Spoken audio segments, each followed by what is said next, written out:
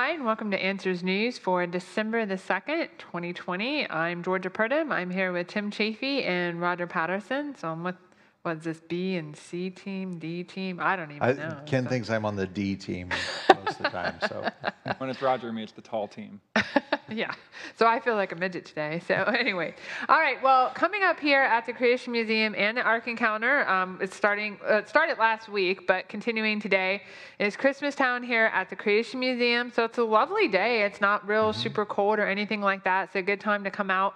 Looks like the weather's going to be nice pretty much the rest of the week. And so we have lots and lots of lights, special food, all kinds of great things going on. A little dusting of snow right now. A little dusting of snow, yes. Makes everything extra beautiful. And then also at the Ark, same thing. Lots of great lights there. I know we have some new topiaries that they put lights on from Buddy Davis, who's created, and some are here too. They look really amazing. Special programs and food and just all kinds of great things. It's free. All you have to do is pay for parking. So it's a great way to have some good Christmas time with your family and friends. And we have a wonderful studio audience joining us today. So make yourselves known. Come on. There we go. This took them a little while. All right. So to get started, our first one's kind of a fun, well, actually our first two are kind of really cool, like fun ones. So this is a photo of an atom. Okay. Look really, really carefully, really closely. It's actually a strontium atom, and it's the little, if you go to this article, well, the link is there. It's best to see it there. It's like this little tiny blue dot in the center, right where that arrow is, basically. There's a little tiny blue dot, and it's a strontium atom that's been embedded in a strong electrical field and hit with a bunch of lasers. So basically, we've got an atom. If you think about an atom, it's so small that we can't even comprehend how tiny it is. And even if you had billions of atoms, you might be able to see them together. But an individual atom has been very difficult to try and capture an image, because it's surrounded by an electron cloud, and the only way we can interact with it is with other electrons, and that repels things and pushes things around. It's been a big challenge for science. But this is a very interesting way to capture this and basically suspend it in this ion trap and get an idea of what this thing looked like. Now, this isn't exactly what it would look like, because the lasers are adding color and the images that we're seeing there. But it's quite an amazing feat to be able to capture this, and a very big jump in scientific understanding. And it's not going to add a lot of knowledge to what we think about atoms and how they work, but just cool to be able to do things. Cool. Cool, you can see it. So I'm following along on Answers in Genesis Facebook page. We've got two people saying good day from Australia. One actually says good day, but I don't believe them. I think it's nighttime there. It is. It is. So I think they're not being honest with us. It'd be like 12 or 13. Maybe they're wishing us good day. Yeah. All right, this next one is cellular landscape. So this is basically an image, a 3D rendering of the inside of a cell that was created for a company. And so they've made that picture basically available so people can see it. And it's really, really cool. It uses a lot of different types of microscopy. It's not like you can just, boom, take a snapshot of a cell. Okay, it doesn't work like that. But this is using lots of different, they used X-rays, they used nuclear magnetic resonance, they used cryo-electron microscopy. Okay, all these things to try to image what's going on inside the cell, and it's truly amazing. Now, it's not colored like this. So Roger and I are going to test Georgia to see if she actually knows what these things are about. I do know I am a molecular geneticist, so I can point out what most of... A lot of these things are they're identifiable based on structures that we've learned. This guy here, this is the mitochondria, so this is the powerhouse of the cell. And it's showing all the internal membranes that are there. These are all proteins embedded in there that are making our energy. This is actually the membrane of the cell here. And this is probably right here. This looks like a tight junction of some kind that kind of combines two cells to make them stick together. This is the nuclear membrane right here. And this is like DNA and RNA would be inside of here, so the nucleus of the cell. These are nuclear pores, where things can go in and out of the nucleus. This is probably the endoplasmic reticulum here. which has makes the protein. So the RNA comes out of the nucleus and goes here to be made into a protein.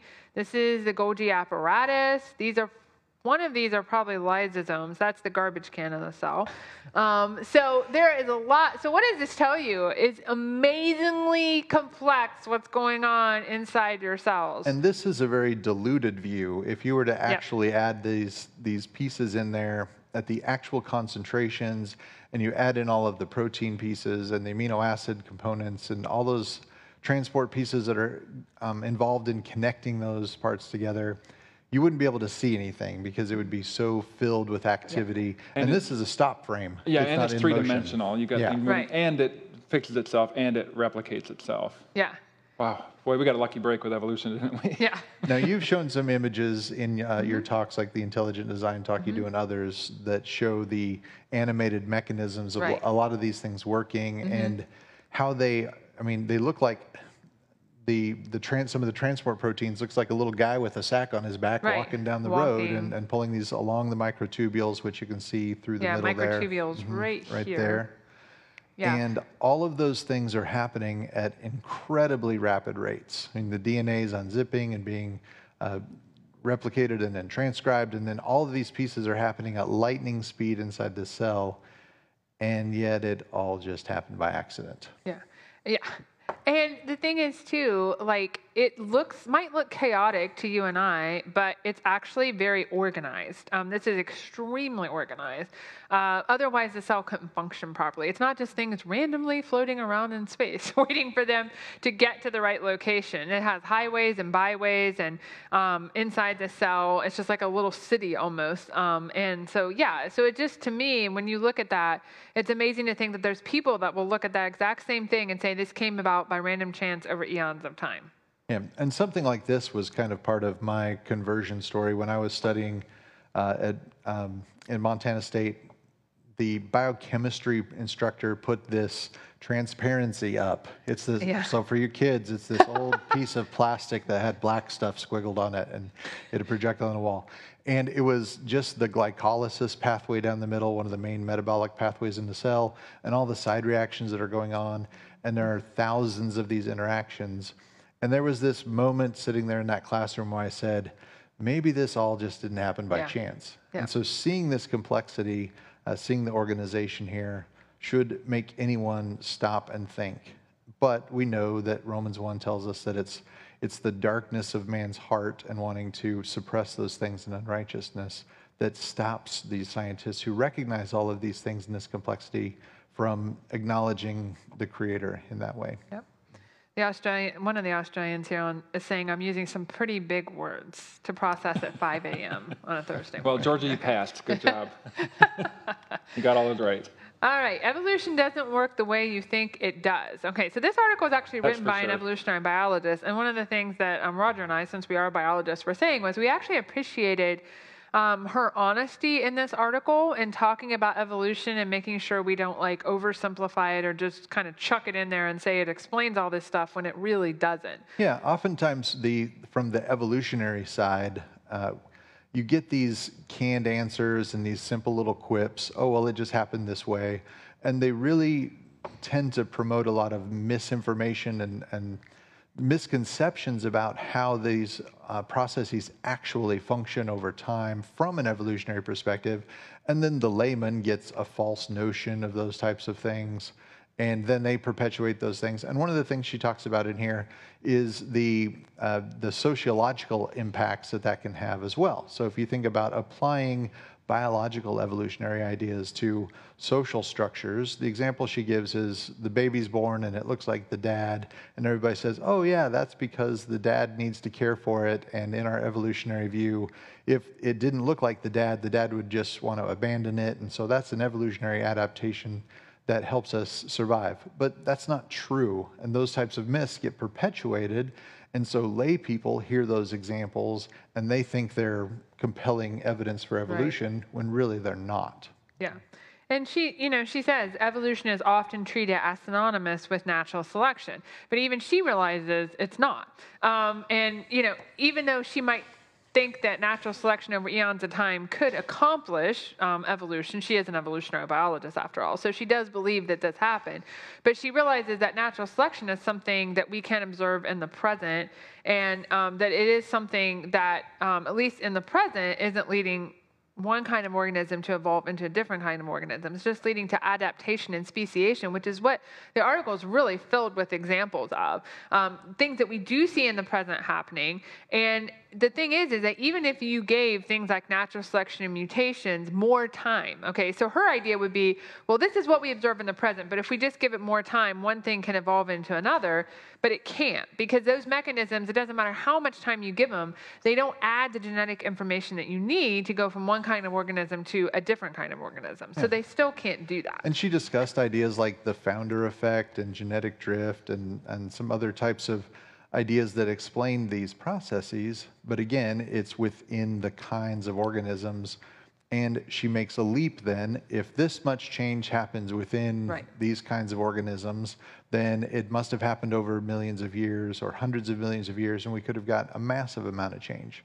But that's not a necessary conclusion from that statement. We have another hypothesis that God created those things in distinct kinds, and that, yeah, he created genetic diversity within those kinds, and they can have adaptations and variations within those kinds, but they're never going to change into another kind. So she hasn't eliminated the competing hypothesis. So she hasn't done good science in that sense. She's done the same thing with social issues too, because she does make a leap later on to talk about things that she assumes to be true about our society that have not been demonstrated. And so she'll jump in. I like one statement. She said, unfortunately, understanding that there is no biological basis for race. We've been saying that for so long. We've been pointing that out. From a biological perspective, there is one human race, and she acknowledges that. And then she jumps into, how white supremacy and systemic racism and all that, those things are real, and that dominates America. And so she really goes off, I think, into an area that she isn't even the point of the article. But I think it's helpful for us to understand as Christians and as creationists that sometimes we do similar sort of things. We'll use some bad arguments. We'll look at the mountains and see how beautiful everything is and say, oh, look at the world God has made. God didn't make the mountains like that. That's a result of the flood and everything else that happened afterwards. And those things are full of death and suffering. And when you see fossils, and that's not the way God made the world. And so we kind of put those false ideas out there, and then people look at that and say, really, God made a world full of death and suffering? And no, He didn't. Yeah. One area that she definitely hits on that I did disagree with, while most of her explanations I thought were great, and I would agree with even some of the applications of them. She makes the statement, evolution does not attempt to explain the origin of life. Now, what she's trying to do here is take a very narrow definition of evolution and just mean biological evolution once life originated. She tries to distinguish that from the process of life originating on its own. But if you're going to hold a materialistic worldview, one that says nature and matter is all that exists, you have to have an explanation of how life got organized in the first place before you can describe how evolution happened in the past. So she's starting at step Q and asking you to go to step Z and asking you to ignore all the way back to step A. So she's eliminating all of those original ideas. But even within the scientific evolutionary world, they talk about cosmological evolution or cosmic evolution with star formation and the formations of galaxies. They talk about chemical evolution with the origin of life issue, and geologic evolution with the origin of the planets. And all of those things are important concepts. So in chapter 8 of this book, How Do We Know the Bible is True, Volume 2, I've got a section that deals with that and talks about it. It's from a theistic worldview perspective, but it lays out that distinction between cosmological, geological, chemical, and biological evolution. They're all part of a materialistic worldview. If you're going to be a materialist, you've got to have all of those together. And all the time we see this. Evolutionists don't want to deal with the origin of life issue. They just want to deal with what happens after that, because they just don't really know. They don't have any. They don't have any good explanations for that. But yet, there's no point to talking about biological evolution, how all this happened afterwards, if you can't even explain how it started in the beginning, how that would have happened, how all these other types of evolutions that he's talking about would have had to happen. Another great book resource that we have available on dealing with this issue of mutations and natural selection, how they don't work for evolution, is by Nathaniel Jeanson, called Replacing Darwin. And it's really good to give, again, starting with the sort of the biblical standpoint and understanding, again, how the evidence and the research that Dr. Jeanson done really lines up with the biblical account of origins and how everything was created by God. And yes, we get speciation and adaptation after that, but it's not one kind of animal evolving into a different kind. And he also has a version called This Book Made Simple, Replacing Darwin Made Simple. So if you want sort of the short version of it, maybe a little simpler, less technical version, this is really good as well. So but there aren't as many like pictures. Lots of great pictures in this book. All right. Nancy commented, since Tim and I are on and we're both Giants, it should be the G team, because we're the Giant team. But we both like the Packers. We're both Packers fans. That's the G. We got the G on the helmet. Yeah, G on the helmet right there. Okay, no football talk. All right, moving on. Hey, at least you knew that was football. Congratulations. Yeah. Well, hey. Tiny toucan-like bird with a single tooth flew during the dinosaur era. Okay, so this is talking about, they call it a bizarre bird. I don't really like calling things. I mean, what God created is wonderful and beautiful. It may look strange to us, but I don't know about bizarre. It doesn't look that bizarre to me. It's just a reminder of the amazing variety of creatures that must have been there before the flood, things we don't even get to see today. This is like a 9-centimeter bird, so just a few inches basically big. And they said it kind of looks like a modern day toucan, but it's probably not it's not any relation to the toucans, not in the toucan kind or anything.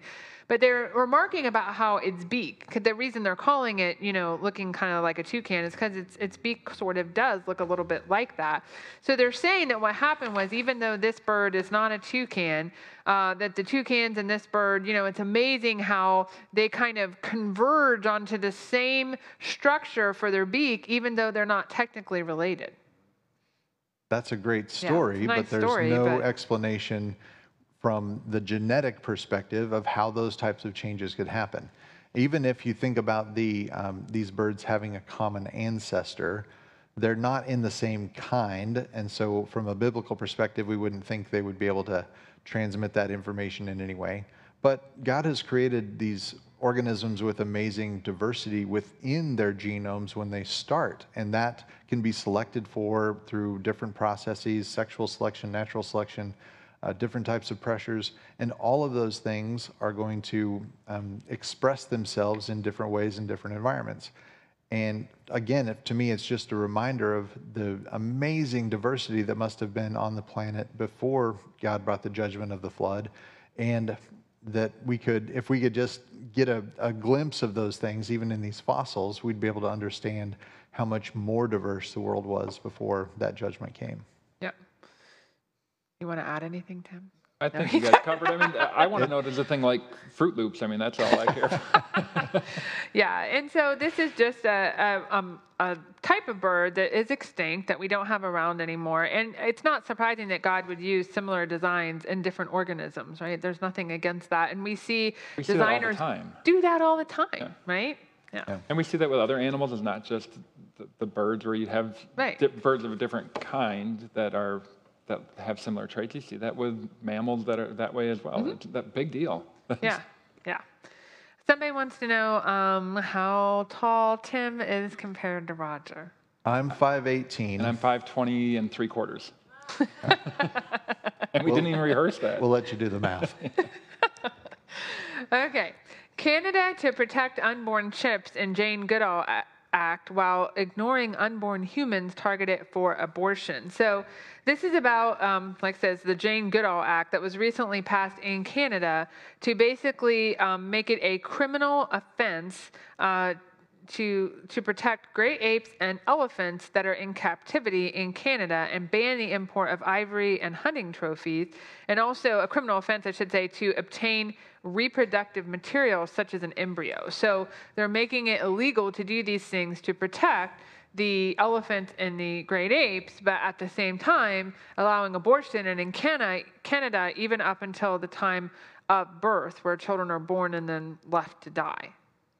And when we think about the foundation for the argument here, he gives primarily an emotional argument. We could make a scientific argument, but the real argument we need to be making here is that humans are made in the image of God and their lives are worth protecting because of that. Animals are not made in the image of God, but they're still the creatures, just like us. They're creations of God, and they deserve to be protected and respected, but we should never do it at the expense of humans. We are called to have dominion over the earth. We're called to be good stewards of those resources God has given us, and animals are one of those. But to say that these animals deserve more respect and more attention and more care than humans does shows that many of these people who are thinking from this perspective really see humans as a blight or a virus on the earth, and that the natural state would be if humans weren't here to overrun these things and take over and manipulate things in ways that they don't think happened in the past. But from the biblical perspective, we think that that is how God intended things from the beginning. Humans have always been part of the natural environment, the natural order that God created. But that doesn't mean we haven't done destructive and sinful things. But we can make clear lines when it comes to animal life and human life, and we need to value that human life above the animal life. And yet these are the same people that would say that 99.9% of all species on Earth have gone extinct well before man has been around. Well, who's doing all of that? It wasn't people. Yeah. But there's a quoting here from Chesterton that we talked about before that was really good. Right. Wherever there is animal worship, there is human sacrifice. That is both symbolically and literally a real truth of historical experience. And which, if you think through it, it's profound. And later on, there's a statement that says, there's nothing wrong with loving animals. There's something profoundly wrong with loving them more than our own children. And just think about this as Christians. How often do we see this, not just outside the church? How many times as Christians are people tempted to put their animals above their own children, or at least at the same level, treating them as if they're just equal members of the family? It's a temptation. It's strange that people would do that, but there are people that do. And we have a video with Ray Comfort where he's interviewing people on the street. If you could rescue the dog, there's a house burning down and you could rescue the dog or your neighbor, which one? Almost every time they say the dog. Yeah, and it's you see people worshiping the creature rather than the creator.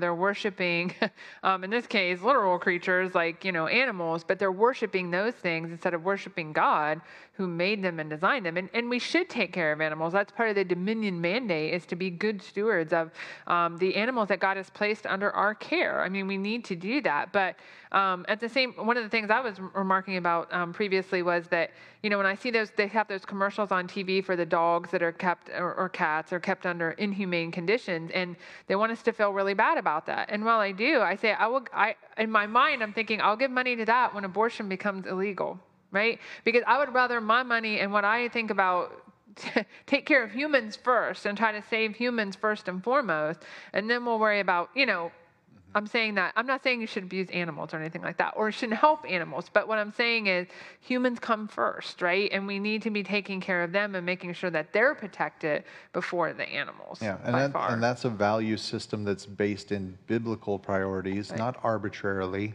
but it's one that's founded in how God has created things. I always thought the reason the animals look sad in those videos is because they're playing like a Sarah McLachlan song or something. That would make anybody feel bad.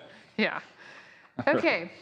The Last Children of Down Syndrome. All right, so this is a very lengthy article, but worth the read. It's actually very interesting about looking at a lot of the prenatal genetic testing and genetic screening that has been going on, especially over in countries like Denmark and Norway and Iceland and places like that, where it is and it's available here too, but in those countries, abortion is basically preferred over giving birth to children that have Down syndrome. Over 90% of women will choose an abortion when they have a genetic screening test that shows Down syndrome.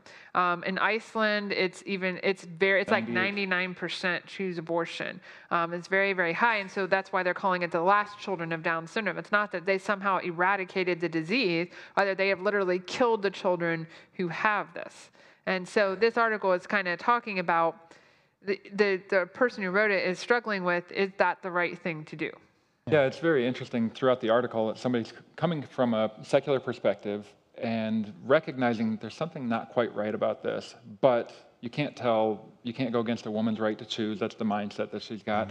And then she's, again, looking at it from a utilitarian perspective, what's best for society? Well, if they're a big drain on the system, well, then they should be aborted. But at the same time, if we get rid of everybody who has certain things that we don't consider to be desirable, is that going to be harmful for society in the long run? Because then we don't develop the empathy that we need to have for people who aren't perfect, who aren't normal, who aren't just like us. And everybody's got problems. We all have defects in our genetics. That's a value judgment right there. Where's the line? Mutants. How do we decide where to draw that line of what defect is worthy of death? And again, if you don't have in view that these are image bearers of God who are worthy of dignity and respect in that fact alone, you're going to come up with some arbitrary line. And that line has only been made possible to cross because of technology. We now have the ability to do techniques like amniocentesis, where we can draw fluid that has the fetal cells. We can tell the sex from those cells. We can tell if there are any, the likelihood of chromosomal abnormalities, any other types of things. And with today's technology, we can take that genetic material and amplify it and look for specific gene markers and for different diseases. And all of those things have only been around for decades, less than 100 years in any of those cases. And it's a technology that has forced people to choose whether they're going to keep this child or not. Now, that should be an unthinkable thought for us, but as we go back and think about this through history, that's the same thing that happened in the Roman civilization. They would just had the baby first, recognize the defects, and then they abandoned it to die. So we're not doing anything different than the Romans did. We're just doing it in a clean, sterilized, quiet, locked room where nobody has to hear the child screaming. And that's the most chilling thing to me about all of this analysis before birth. And if I know what I'm going to have, am I going to keep it? And that's a decision each couple's going to have to make. My wife and I chose not to do those tests because we knew there was no chance we were going to abort the child regardless, and we would learn those things when it was born. But we don't Knowing want ahead to of time can be we don't want to throw the baby challenging. out with the bathwater, so to speak, in that sense, because genetic screening can actually be really good, especially if it's something that is a known issue in your family, like there's a known disease, because sometimes they can do in utero treatments for the child. They know they can do treatments immediately after they're born. It can help prepare parents for what's coming, you know.